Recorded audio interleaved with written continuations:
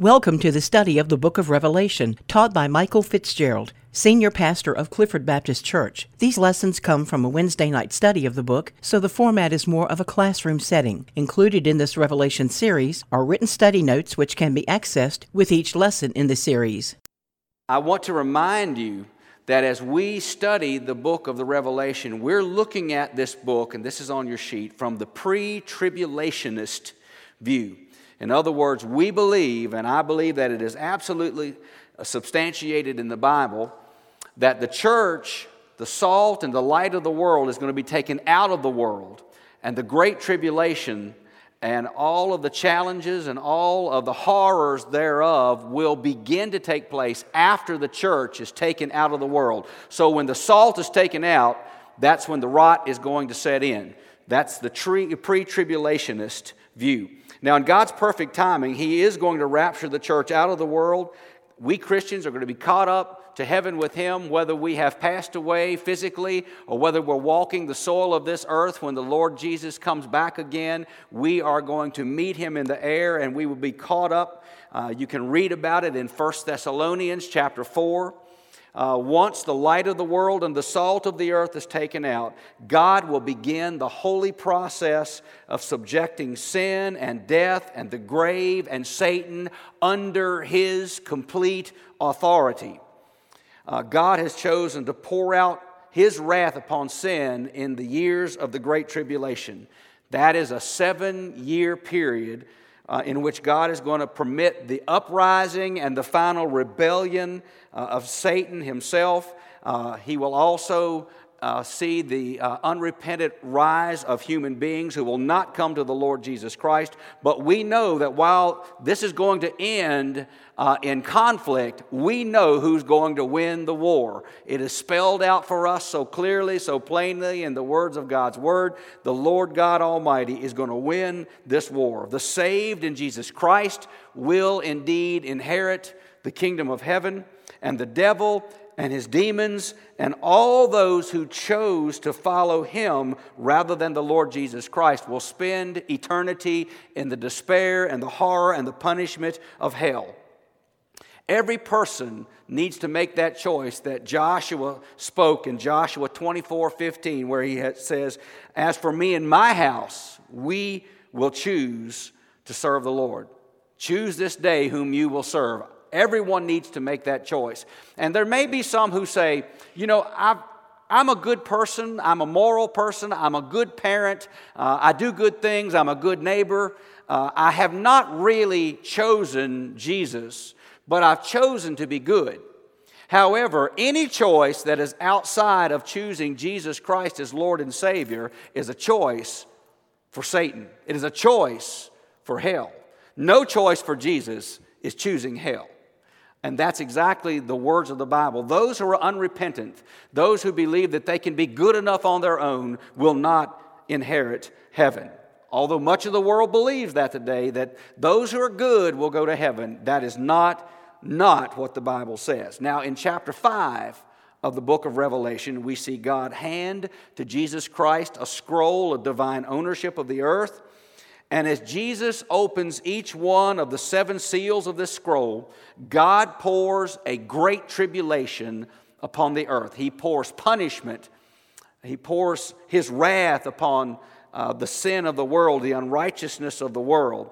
Chapter 6, verses 1 and 2, Jesus breaks open the first seal of the scroll. When that seal is broken, we see a white horse and a rider with a bow appear.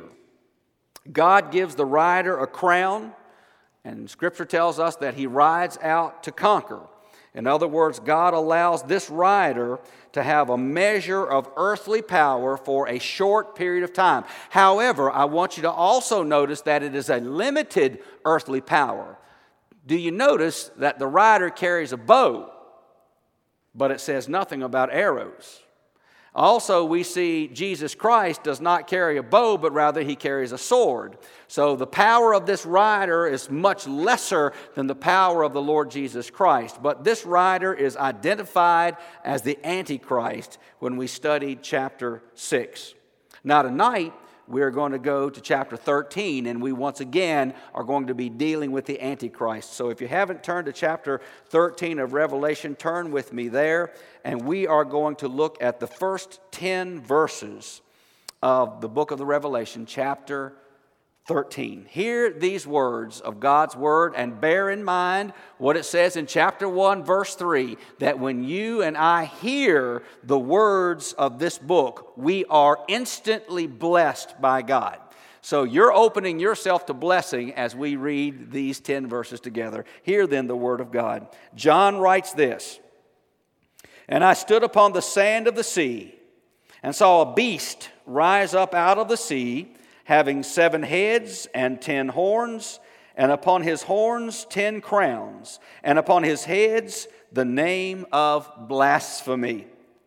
And the beast which I saw was like unto a leopard, and his feet were as the feet of a bear, and his mouth as the mouth of a lion. And the dragon gave him his power and his seat and great authority. And I saw one of his heads, as it were, wounded to death, and his deadly wound was healed, and all the world wondered after the beast. And they worshiped the dragon, which gave power unto the beast. And they worshiped the beast, saying, Who is like unto the beast?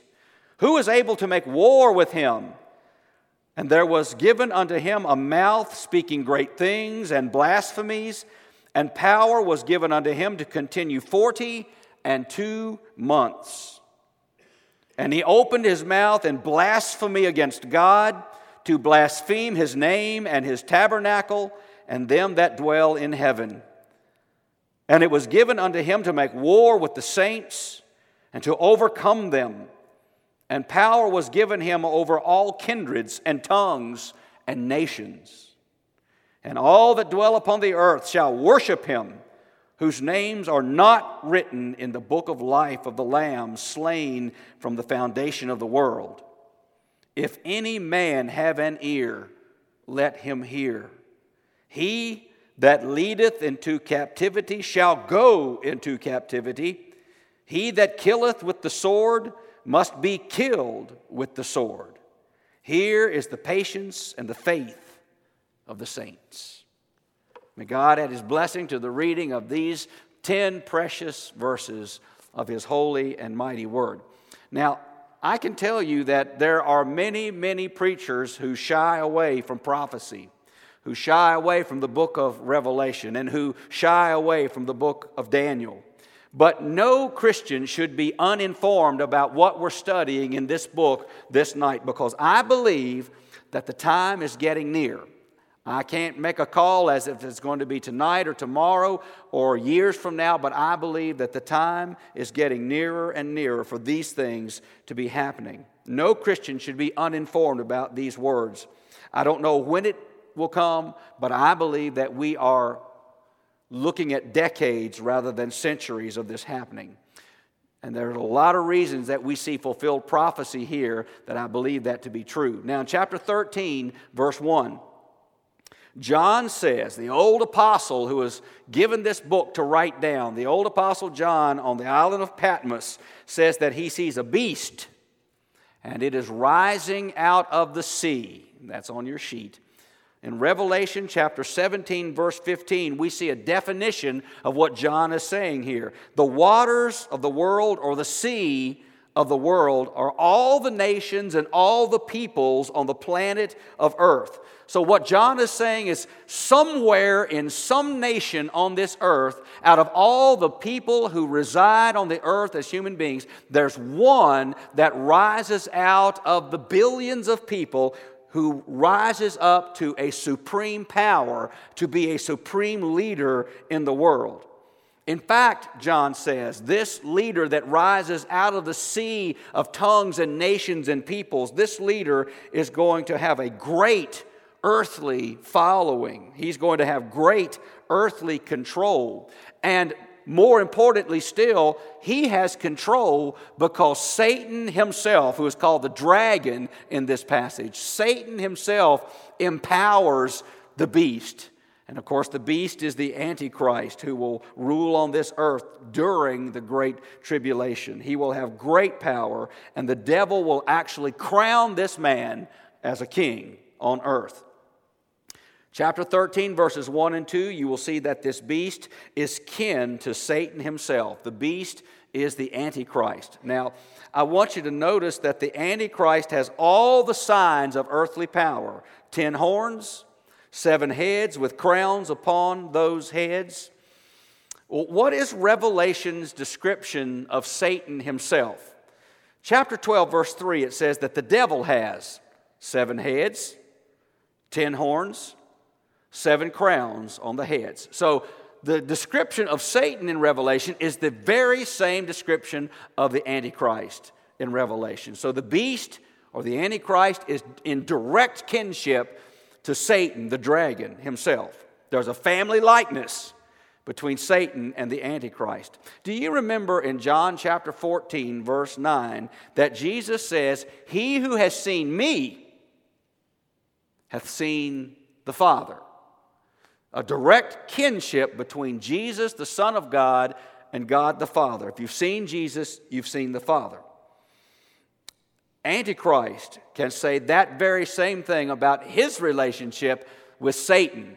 If you see the Antichrist, you are seeing his father, Satan, the one in wickedness.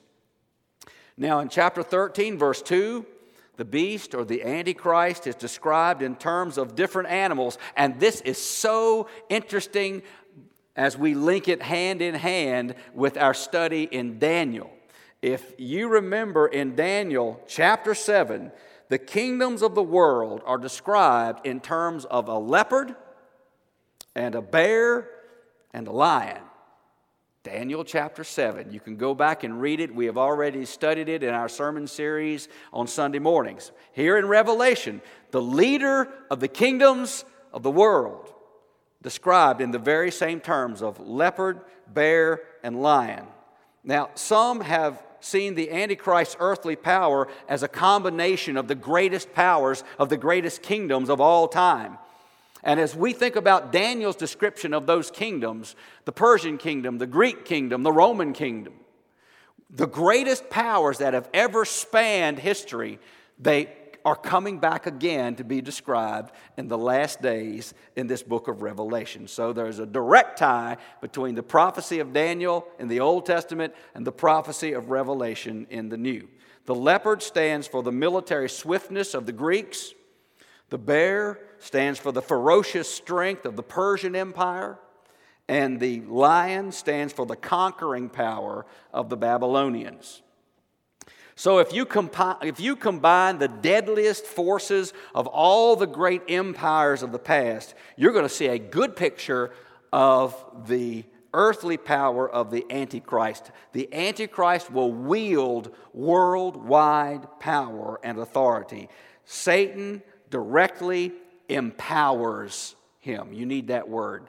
Satan directly empowers him. And the world blindly follows him as the leader.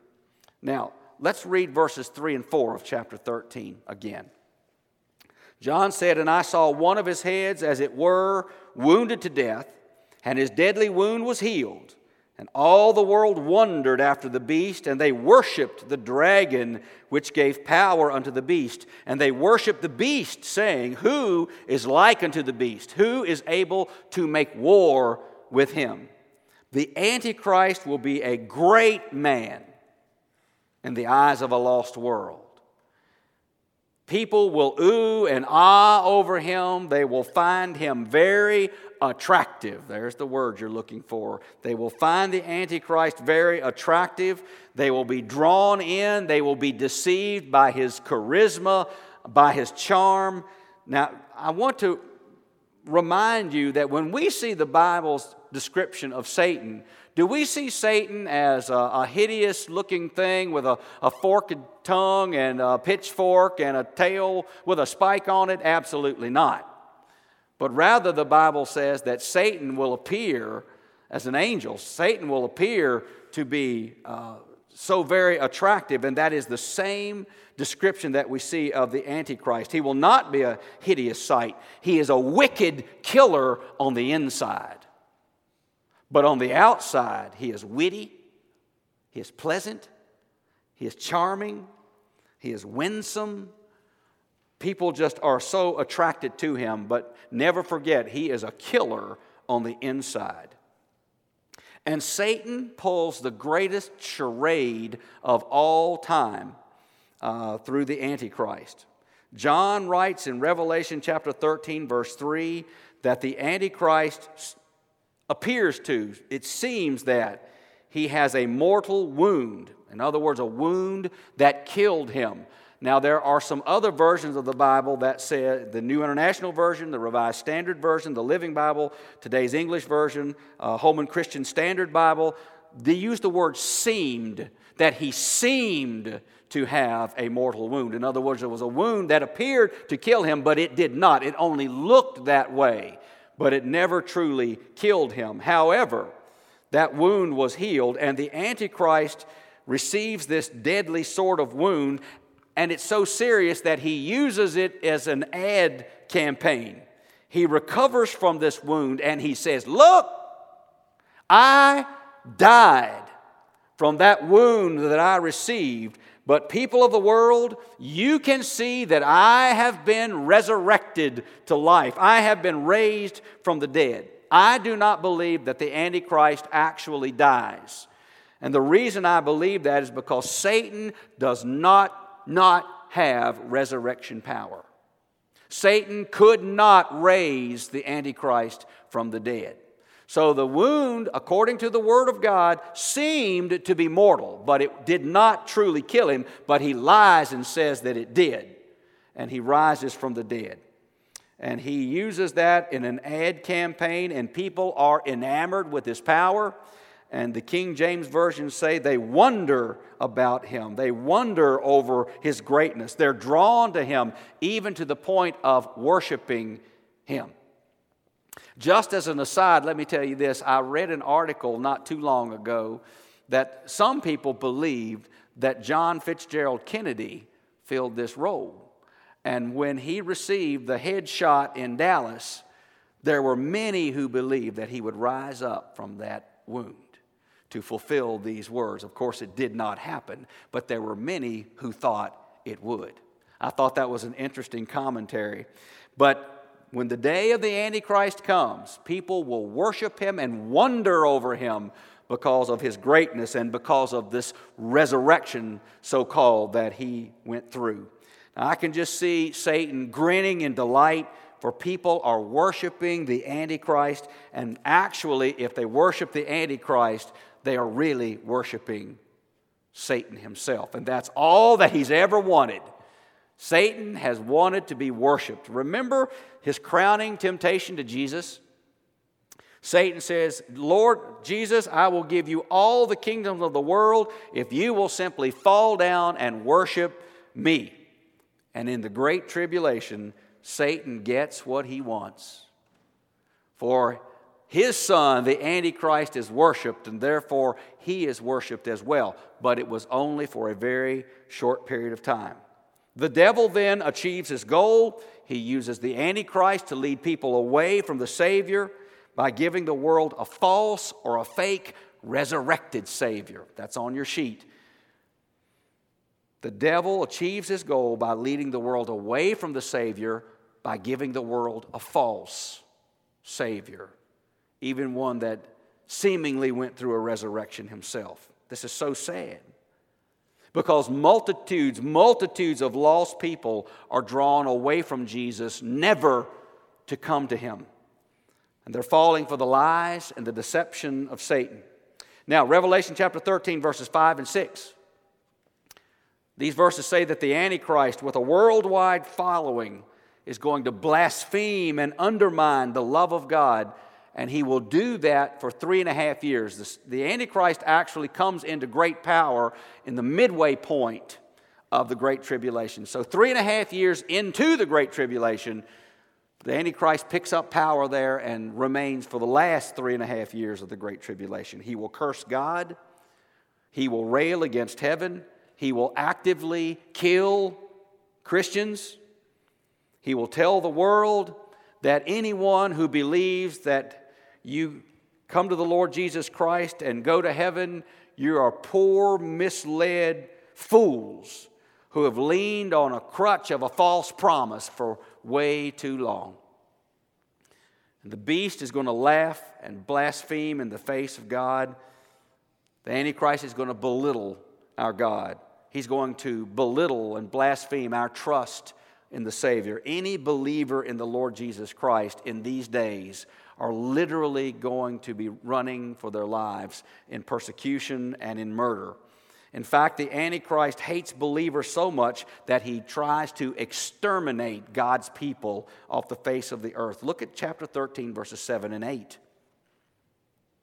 And it was given unto him to make war with the saints and to overcome them. And power was given him over all kindreds and tongues and nations, and all that dwell upon the earth shall worship him, whose names are not written in the book of life of the Lamb slain from the foundation of the world. So the beast is going to have such control on this earth that he, very much like Herod and Pilate of the past, can say to his soldiers, kill Christians, and it will be carried out. It will be done. People of God will face tremendous persecution in these days of the Great Tribulation. Now, I remind you that while the church is out of here, the church is gone, the church has been raptured away, there are people of God still on this earth during the Great Tribulation. If you remember, we studied about the 144,000 Jews who come to the Lord Jesus Christ. They become a great witnessing force all over the world. So those 144,000 are this huge witnessing force drawing millions. In fact, the Bible says they can't even be counted. There are so many coming to Christ. So salvation is still happening in the Great Tribulation, but those who are being saved truly are persecuted. Many, many, many lose their lives. The beast has that kind of control. However, there also are great numbers of lost people on the earth, so misled by this deceitful world leader that they reject Jesus. And because of their rejection, their names will never appear in the Lamb's Book of Life. The saved may be captives, may be slain, may be murdered physically on this earth, but they will receive eternal life. But I want you to look at what John says in his last statement that we read tonight in verse 10. He that leadeth into captivity shall go into captivity. He that killeth with the sword must be killed with the sword. Here is the patience and the faith of the saints.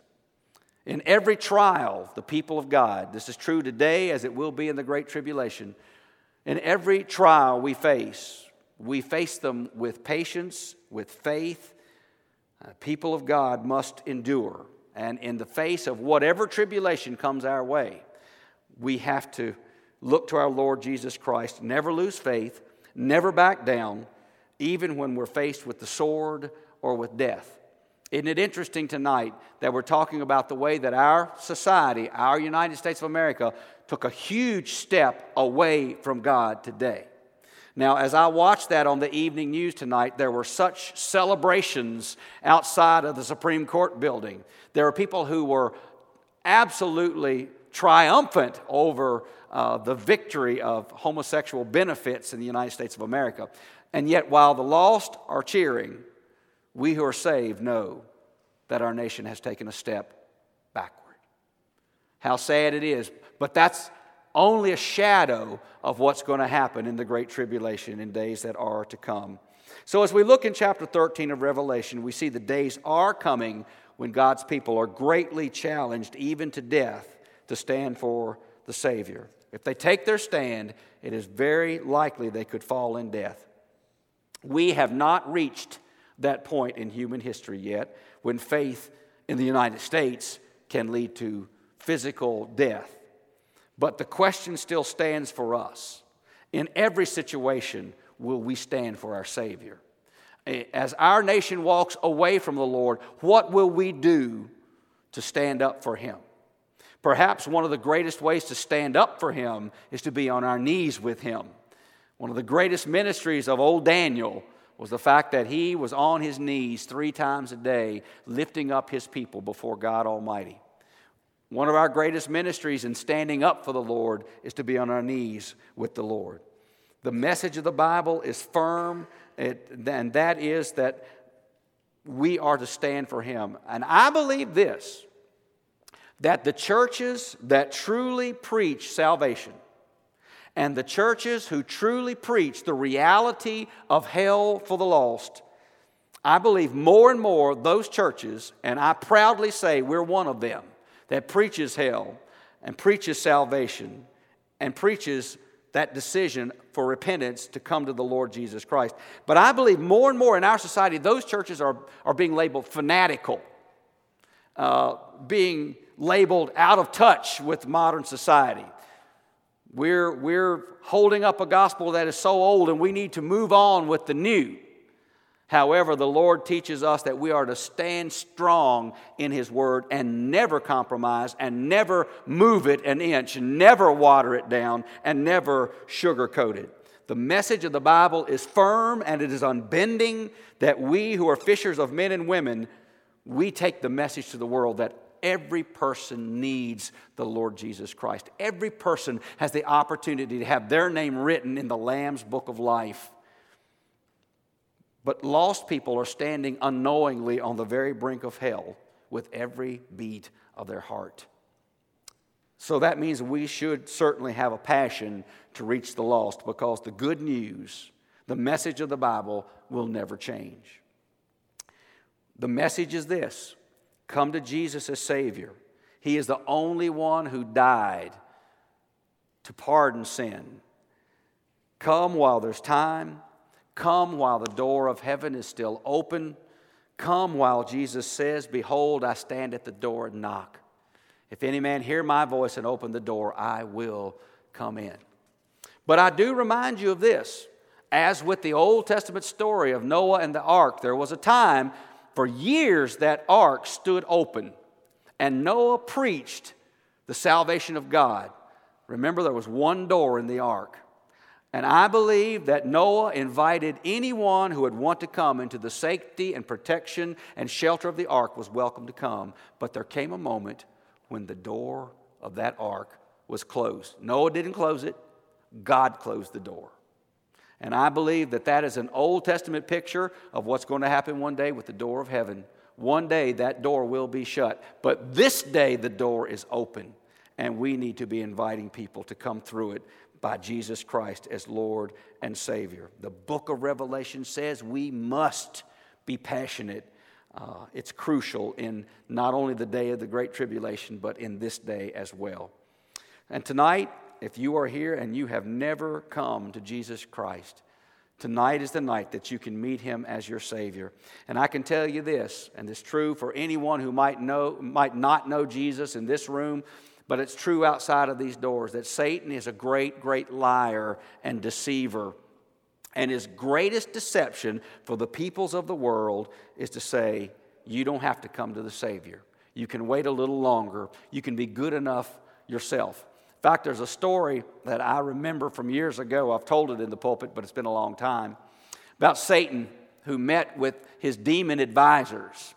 And he said, what do you think is the best plan to get the world off track coming to the Lord Jesus Christ?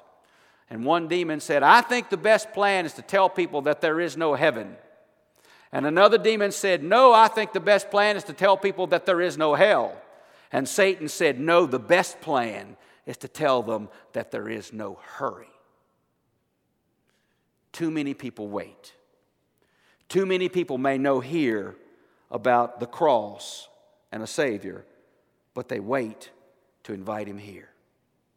And they pass from this earth, decision never made, and eternity is sealed. They will never behold the love of the Savior ever, ever again. Do not hesitate. Jesus didn't hesitate to go to the cross for you and for me.